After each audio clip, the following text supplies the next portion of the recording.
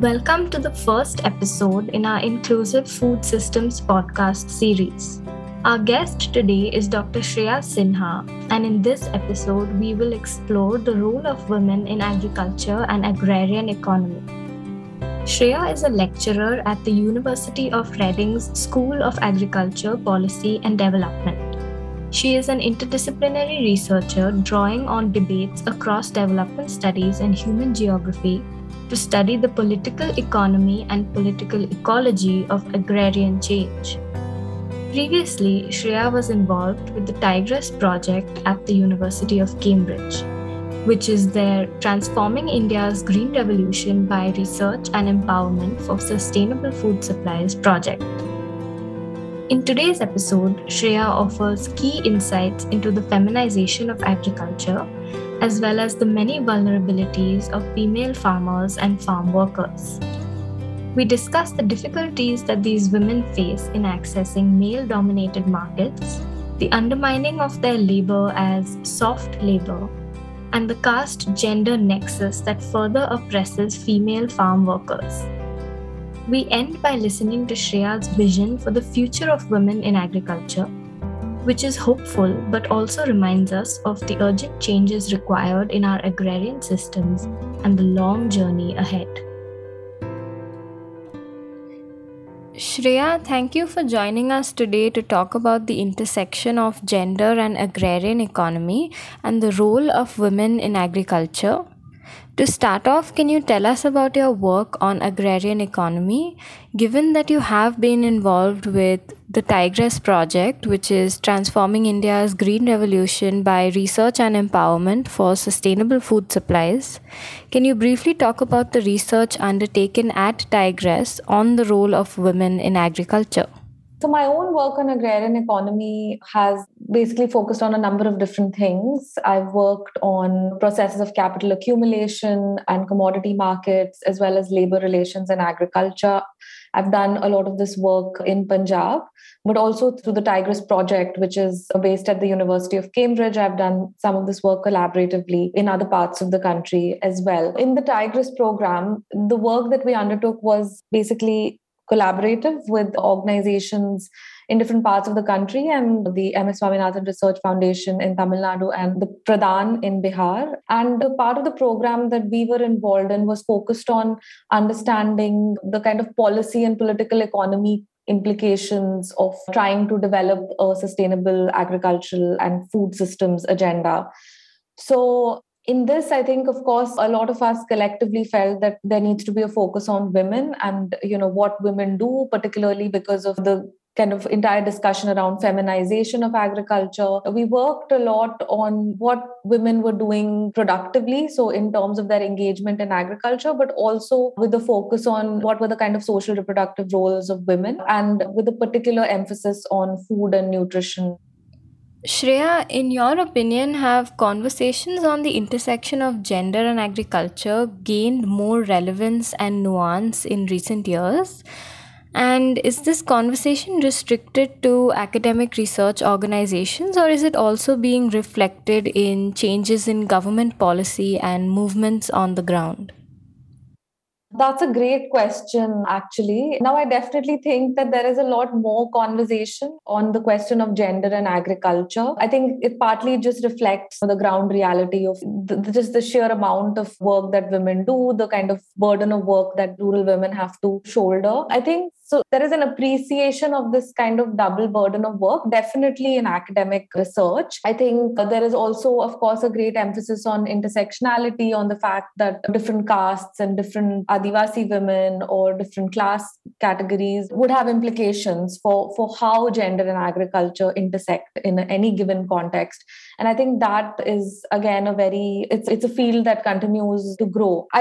Apart from academic research, there is also a lot of movement, a lot of activity around this in terms of movements. And here, I think what I want to mention is, of course, there are civil society organizations. Pradhan, for example, we work with them on the Tigris project, but there are n number of such civil society organizations which are working on these issues. And there is some kind of feedback between academic research on some of these issues and the kind of work that civil society organizations do it. And particularly because NGOs sort of work on the ground, they're able to capture the reality of the fact that women are doing a lot of the agricultural work. And so you'll see a lot of developmental programs and even funding from donors, etc., which has a kind of gender emphasis, by which, of course, they mean an emphasis on empowering women and so on. I think what is less heartening, it's in the sphere of government policy that I think we are really lagging behind. I honestly can't think of anything really concrete that the government has done in the Indian context, which is for women farmers. Of course, in 2017, they declared the Rashtriya Mahila Kisan Divas, I think, which is celebrated. And so, of course, there is this acknowledgement that women are an important part of agriculture. But I think there is nothing really concrete from the government side, and it honestly just amounts to lip service at this point. I actually want to take a step back now to establish for our listeners why it's even necessary to be applying a gender lens when we're looking at agriculture and agrarian economy. In India and most other developing countries, women make up a large part of the agricultural labor force. So, I want to ask you, what really is the role of women in agriculture? Can you also maybe elaborate on the gender division of agricultural labor?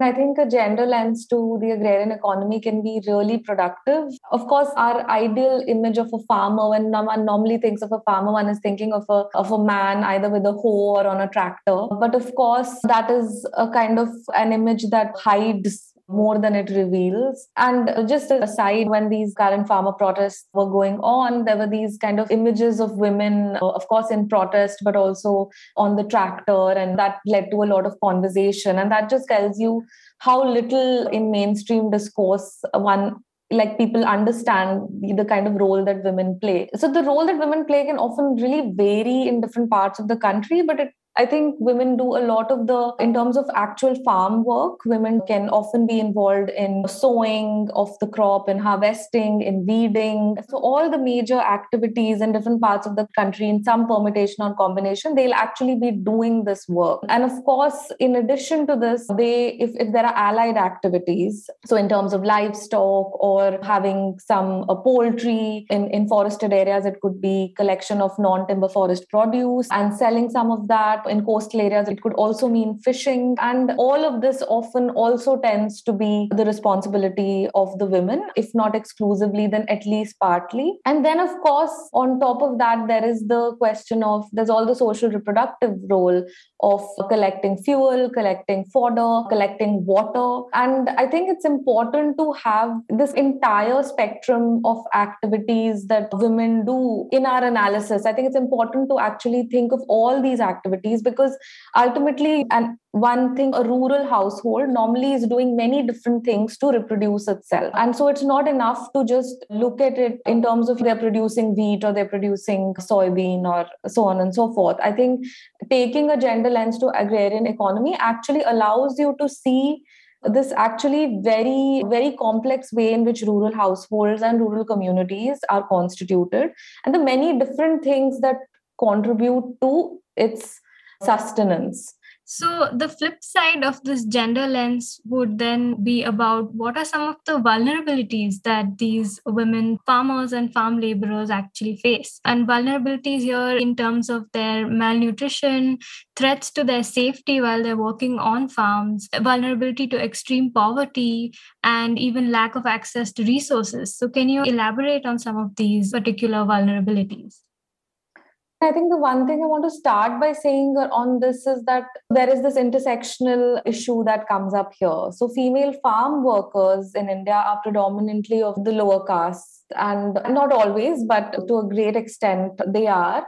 And of course, that plays a huge role in the vulnerability of the farm workers. So, one of the things you mentioned, for example, the threat to their safety while working in farms, I think my own work in Punjab and work of other scholars in other parts of the country have indicated how, say, Dalit farm workers who are women often are at the receiving end of predatory sexual behavior by upper caste men, for example, of landowners. On the other hand, of course, the female farm workers are actually paid less than others. In fact, the reason why some scholars argue that the reason why so much of farm work has been feminized is because women can be paid less than the average, less than what a man would be paid. So, of course, that means that they don't have that much income. There are very hard choices that they have to make in terms of food and in terms of what they provide to their children. And again, this is also documented that women often, they will feed their children, but they won't eat themselves very well, or they'll feed the man in the house. And of course, then the access to resources, I think,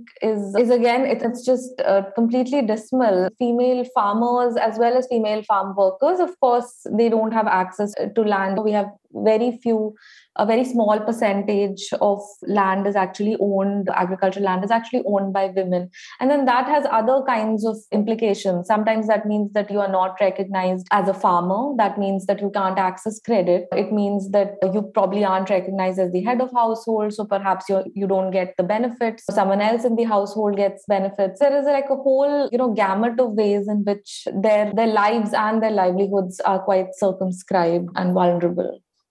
Now, I'm wondering, and it's something you've briefly mentioned before as well, can you explain the phenomenon of feminization of agriculture? And has this allowed for actually increased financial independence, food security, and autonomy for women? And the second part of my question is, has this feminization of agriculture been impacted by the various pandemic induced lockdowns? So, feminization of agriculture, of course, has been a very important way in which gender in agriculture has been studied in India, but also in other parts of the world. The idea of feminization of agriculture is that basic idea is that as men are leaving agriculture, and that is happening over the past few decades for various different reasons. So it is happening because it's distress driven. So agriculture is simply not yielding enough income for it to be sustainable. So they look for non-farm employment. They migrate either daily or for on seasonal and circular basis to other parts of the country. Alternatively, sometimes men also leave because it's considered very degrading to continue to work in agriculture, but particularly if you're from the lower caste and lower classes. If this is a household it's a community which has worked as attached labor for the upper caste or the more dominant community in the village, over a period of time, men have also left agriculture because it's considered undignified, and therefore they kind of migrate. So in any case, once that happens, and there has been a huge trend towards that, the burden of managing the agricultural land falls on the woman of the household. If this is a landless household and the man has migrated, then of course there's still a household to be maintained. And so then the women still need to do some agricultural wage work to sustain themselves. So there has been this entire process of feminization of agriculture as a result of that. At the same time, I think so much of this has manifested in the form of women actually doing agricultural work, that some scholars would say that this is actually feminization of agricultural work rather than feminization of agriculture as a whole. It's really the work that women have to do. Its consequences for women have actually been quite varied. The assumption is often that, of course, now that they are the managers of agriculture, or they are the managers of their household, this might lead to more autonomy or more financial independence. But actually, the evidence on this is quite different. So, just as an example, on our own on Tigris research, my collaborators in different parts of the country. So, for example, in South Bihar, where Pradhan was working, we found that the migration of men actually didn't mean that the women had complete autonomy on decision making, and they still consulted the men all the time when they were making decisions around agriculture. While on the other hand, in Tamil Nadu, the M.S. Swaminathan Research Foundation, they found that in fact women had a little bit more autonomy. They were able to engage post-harvest terms of trade of the agricultural produce. So I think there is a bit of variation around this. Now, just to come to the point of, has this feminization of agriculture been affected by the lockdowns and the pandemic? So I think hugely. I think the pandemic, the evidence that we have at the moment is that the pandemic has had a huge impact on women in many different ways. In fact, one is that the growth of unemployment in the country in general means that even these rural men who were migrating are actually have lost their jobs. They're going back and they are actually displacing the work done by women.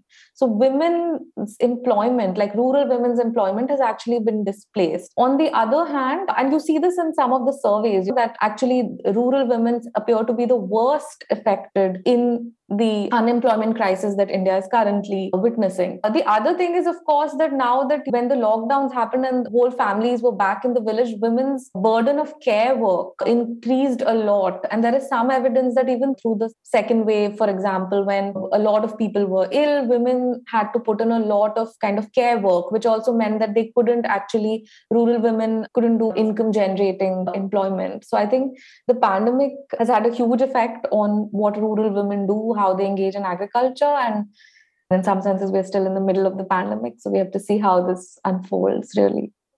Thanks for that, Shreya. And you mentioned that it's the feminization of agricultural work specifically and not agricultural systems as a whole, which actually brings me to my next question, which is that even though men are, like you said, leaving agriculture and more women are involved in managing land and they're getting involved in production, why is it still so hard for women farmers to access agricultural markets and trade?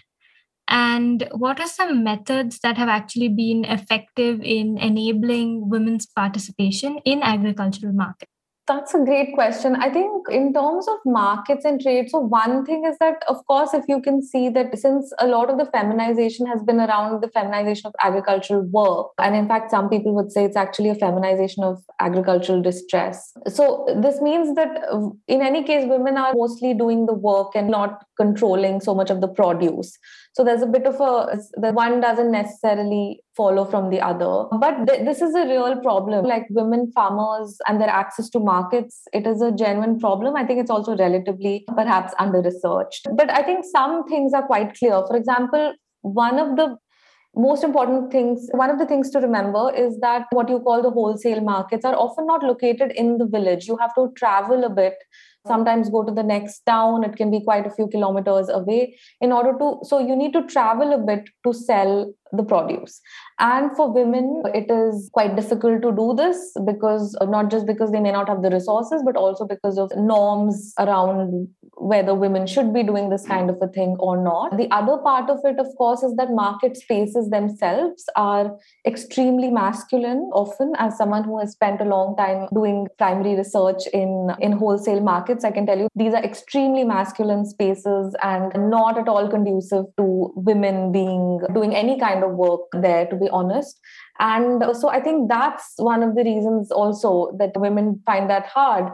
But then there are some other things, like women don't have access to information in the same way. A lot of selling in the markets means that you have to liaise, you have to talk to a lot of people, you have to have a sense of what kind of prices is going. And I think it's a little bit harder for women to do it. And if you look at some of the newer innovations around agricultural markets in India, it's very focused on the digital space. These apps, you'll have apps or you'll have messages coming on your phone, or of course this electronic national agricultural market, the whole ENAM scheme. I think one needs to understand that rural women just don't have the same access to digital devices in the same way. So even these kinds of innovations, they are not the ones that are helping women access market. So I think these are some of the major reasons for women's exclusion from markets and market spaces. But of course, I think some things that have helped women participate in different contexts, I think,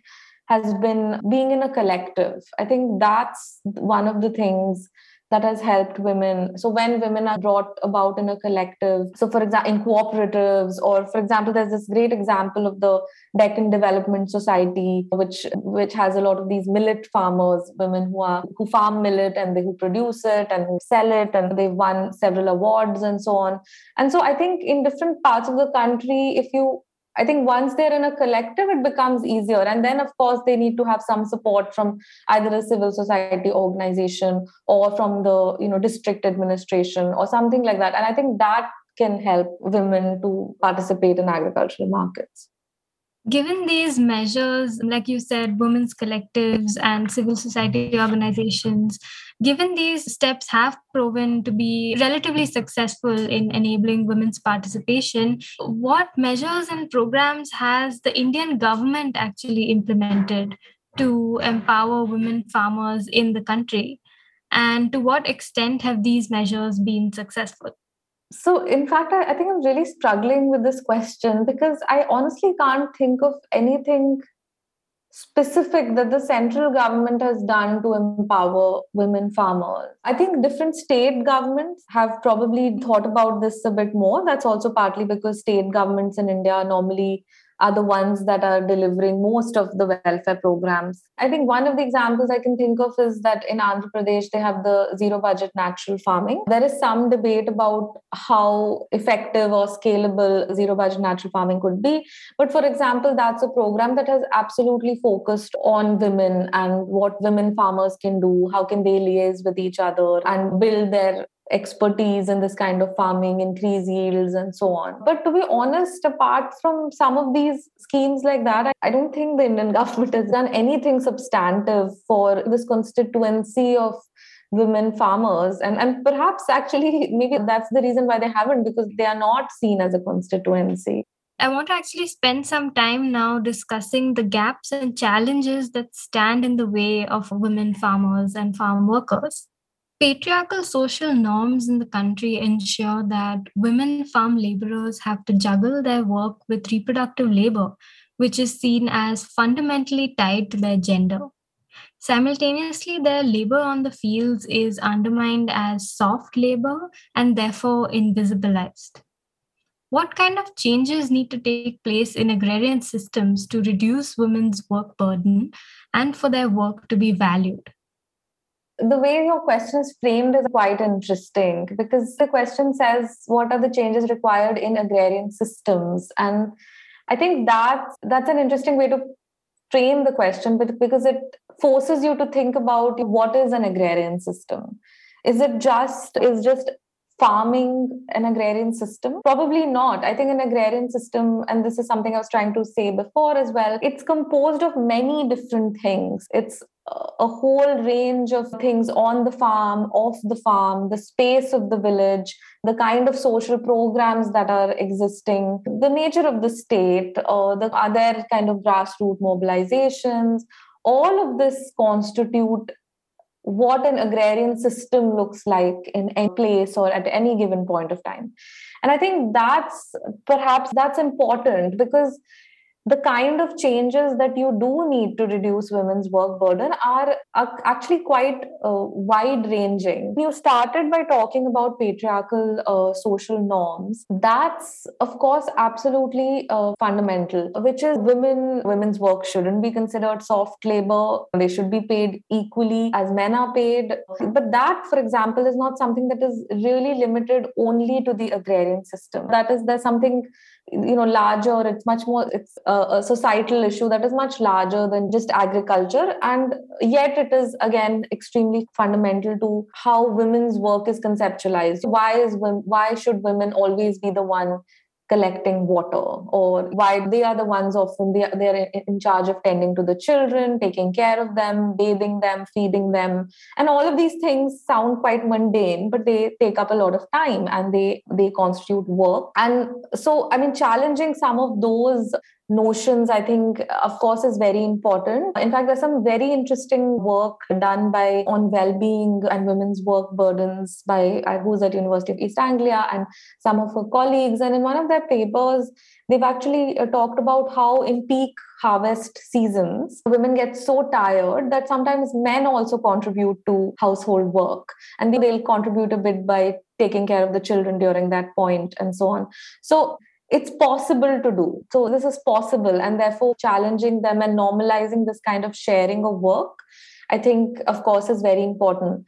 But there are other kinds of dimensions. The thing is, agricultural work is informal. So one could say that legally it should be mandated that men or women are paid the same, even in agriculture.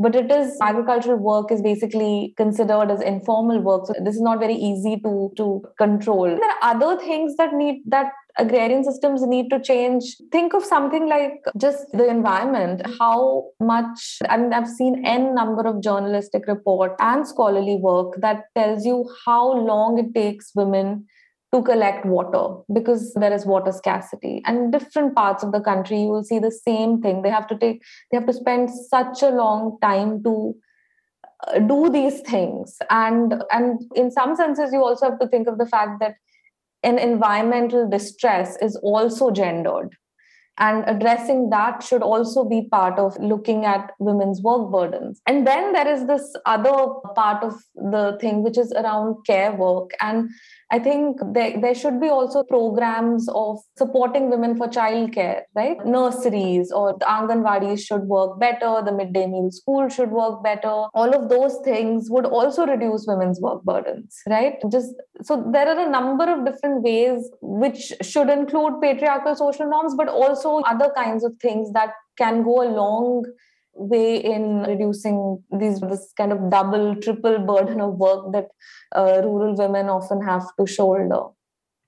The reality is that in India, harmful patriarchal norms can't really be challenged unless we also challenge caste and think about the ways in which caste actually intersects with gender to oppress women. 85% of women farm workers in India hail from lower castes. And I want to ask you, and this is something we were discussing earlier as well, how do caste and gender actually intersect to further marginalize farm laborers and farmers who might be smallholder farmers or even landless farm laborers?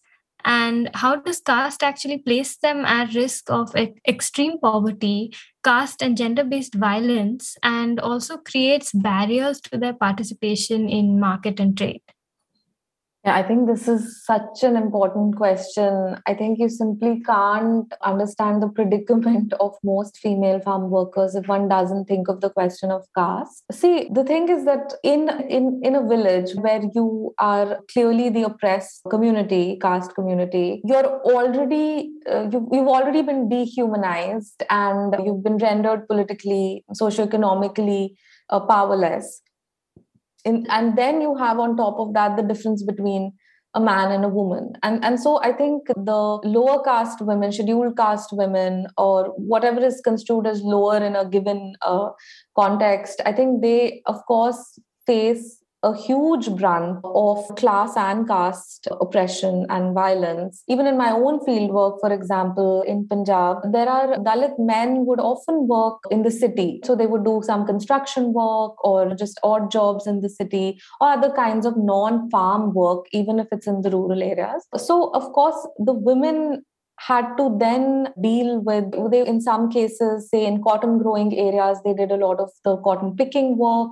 In other areas, they might, where vegetables are grown, they might be doing work with vegetables. They are the community who are then directly engaging with the dominant caste. And that of course creates all sorts of problems. They have to work for them, but they often also have to go to the same people to ask for some amounts of food during food scarce periods of the year. They have to go, if there's a medical emergency in the house, they might have to take some loans, for some informal loans for that. And that is, of course, that kind of, it just builds up into this really oppressive kind of situation. In fact, I just really want to recommend the PhD thesis of a friend of mine and also colleague whose name is Tanisha Moha, and she did her PhD at LSE. She worked on women who were working as attached labor in Tamil Nadu and in West Bengal, and it was a comparative study. And she shows how these lower caste women who were landless, often they were dependent on these landowners of both for land and for both to access land. So they would take land on a tenancy basis, and they often in return then had to do some sundry work for the landlord. So it was actually a kind of like a payment. In some cases, it was really not just a payment in cash, but also payment in kind. And there was this kind of some kind of an attachment, or I'm hesitating to say the word bonded, but it's really a version of that kind of bonded attachment, because you're dependent on them for credit and you're dependent on them for land, and then in return you have to do things in cash, you have to pay them in cash or pay them in kind. And you can see these interlocked relations within which not men, but women are tied into. And of course, then in some cases, it also spills into sexual violence or exploitation of different kinds. And in fact, there's this whole idea that there is male freedom of men who have migrated outside or have decided to do non-farm work and therefore have decided to leave these relations of attachment. So there's been this sort of male freedom at the expense of female unfreedom. This is just to give you some sense of the ways in which, caste and class and gender, they just come together to create really dependent and oppressive relations within which women have to exist and work and care for their family at the same time. As we near the end of today's recording, I'd like to spend some time discussing sustainable agriculture. Women farm laborers are relegated to the most labor and time intensive tasks on the field, such as weeding, threshing, and paddy transplantation. Given that sustainable agricultural practices are usually more labor intensive than commercialized agriculture, does the burden of sustainability fall disproportionately on women farm laborers?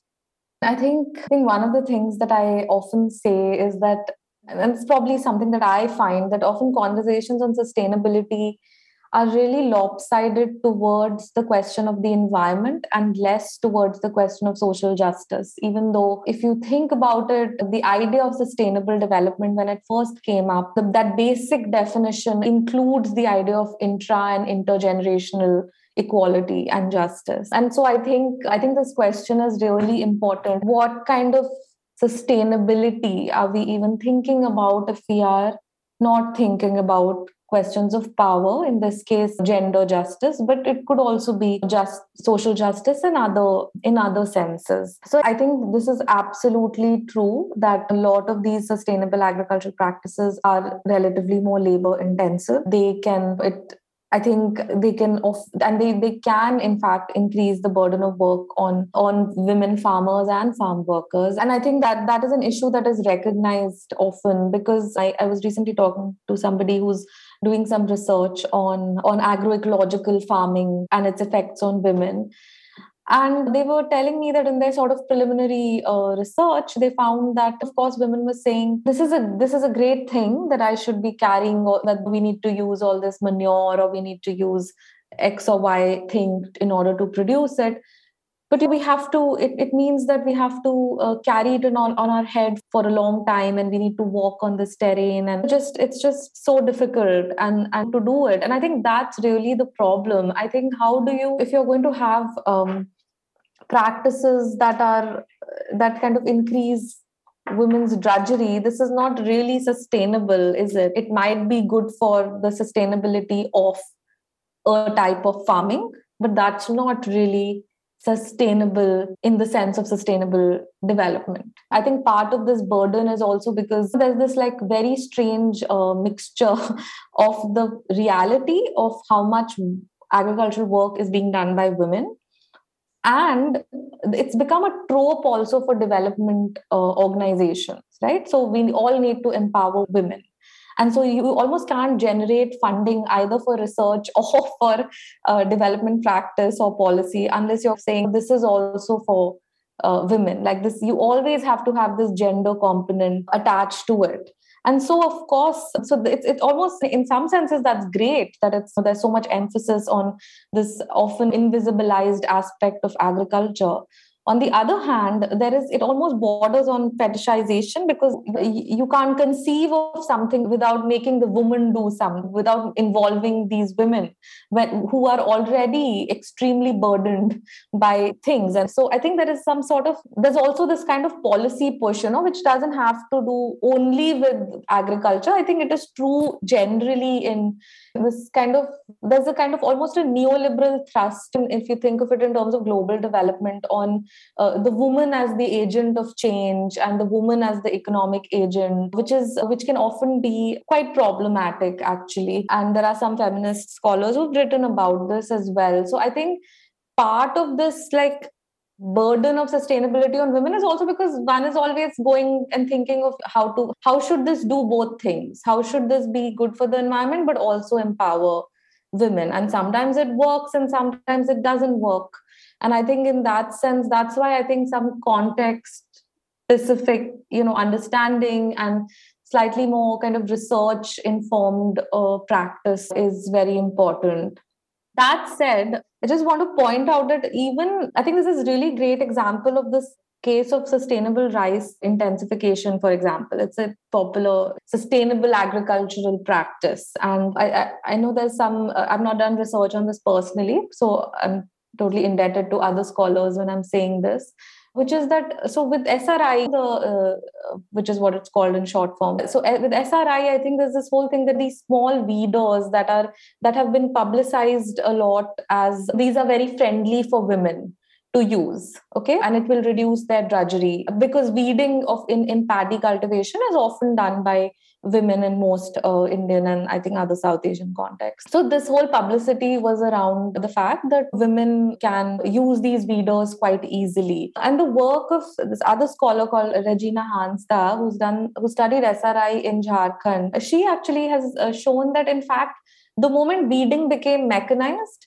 it started being given to male agricultural workers, because in terms of patriarchal norms, it was just not acceptable for women to be doing agricultural work with machines, even though they might be doing the same work on their own farm. But if they were to do it on some other, bigger landowner's farm, they wouldn't be hired for that. So there is this real tension between even these things that are labor intensive, or even those that are promoted as it's great for women and will reduce their drudgery. In fact, how it plays out on the ground can be quite complex, I think. And that's, I think, a space where research can really enlighten us all. Like you were saying, there's this real need to reorient discourse, whether it's a sustainability discourse or agrarian policy, economic policy. There's a need to reorient that discourse to really incorporate the complexities of the gender lens. And as final thoughts, Shreya, I'm curious to know how you envision the future of women farmers in India. How do you plan to engage with this vision through your own research? And what are your top 2 to 3 policy recommendations that could help catalyze the empowerment of women farmers in the country? I think when you said envision the future of women farmers, so one can be quite bleak in one sense, because to be honest, we have a really intense agrarian crisis in India. It has been very severe for multiple decades now, since the 90s. Women have faced the biggest brunt of it. And because if there are suicides of male members in the family, or even if there is just chronic indebtedness, it's the woman who has to, even in those circumstances, carry the family forward. She has to tend for the children, she has to get them married, she has to give them food. And so it's the women who really have to bear the brunt of this. And I think B. Sainath had very famously, I think this is an off-quoted statement of his, which is that suicide is not about the dead, it is about the living. And who is living in them? It's these women that are left behind. And so I think, to the extent that there is almost nothing being done to address the agrarian crisis in India today. And I think in the case that nothing is being done to address the crisis in agriculture or the crisis of smallholders, and again, many smallholders are actually women farmers, or these are farms run by women. So I think until that is addressed, this is honestly, I feel quite concerned about this future. But that said, I think what I find particularly heartening is the mobilization of women by farmers organizations and by movement. I think that's one thing that I haven't mentioned in this conversation so far. I think it's very important to mention social movements. Now, whether there's the union in Punjab, which is the Bharatiya Kisan Union, Ekta Ugraha, which has been doing work on mobilizing women, whether it's IDWA, which is All India Democratic Women's Association. I think one often in these conversations on women and agriculture, one doesn't think that political mobilization is significant, but it is because it empowers them as citizens. It brings their concerns to the fore, and I think it's very important it's great that we now have movements that are somehow trying to mobilize all these women farmers. So I think that is something that I find really positive, and I take a lot of hope from. So these are the kind of more kind of political activist organizations. And then of course there are other kinds of groups as well. So whether it's Makam, which also has focused a lot and has a huge network of organizations that are working on women, or whether it's the Asha Alliance, which is not specifically focused on women, but gender is an important part of the kind of advocacy they do as well. So I think some of this is heartening.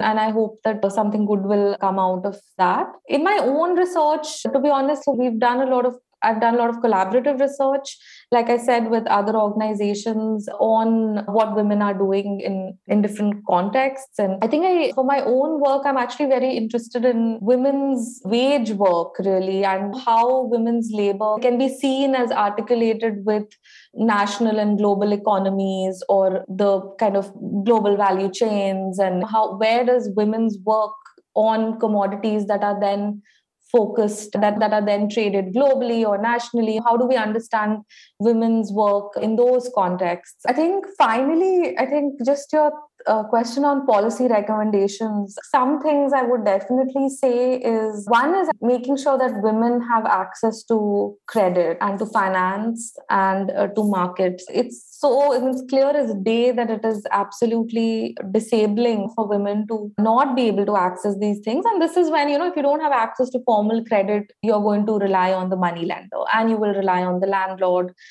or you will rely on also microfinance companies are huge in terms of the kind of indebtedness that women in rural areas face. And so making sure that they are able to access these things, these basic things that complement or kind of the act of production of a crop itself. There's no point of producing a crop if you can't take it to the market, and if you can't sell it, and you have to take a lot of loans to informal credit at high rates to produce a crop. So I think that would definitely be one. I think that some kind of access to land is very important. There has to be some security of tenure, and this is very important particularly for landless rural women. It can be important for the way it's used. One can have a discussion about that, because do they need it for fodder? Do they just need should they be doing collective crop farming? All that communities themselves can figure that out. But I think some conversation around land is very important, because it's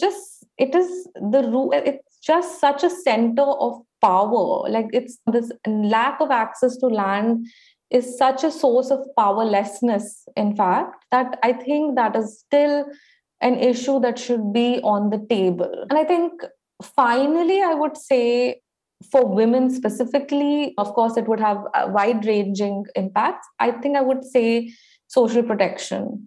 I feel like I cannot emphasize enough how important it is to think about empowerment of women, but also other marginalized groups, not just in terms of what kind of income work they're doing. Sometimes you also need strengthening the PDS, better Anganwadi, strengthening the integrated child development program. So a number of these things need to be strengthened, and that, of course, would firstly have a direct effect on women's work burdens, because they would have some state support towards food, towards childcare. And in fact, I was referring to Tanisha Mohan's research before. She also has in her work noted that where women were able to access the PDS more effectively and more easily, in fact, their dependence on these kind of landlords in the village was relatively less. And in fact, they had more negotiating power vis-a-vis them in terms of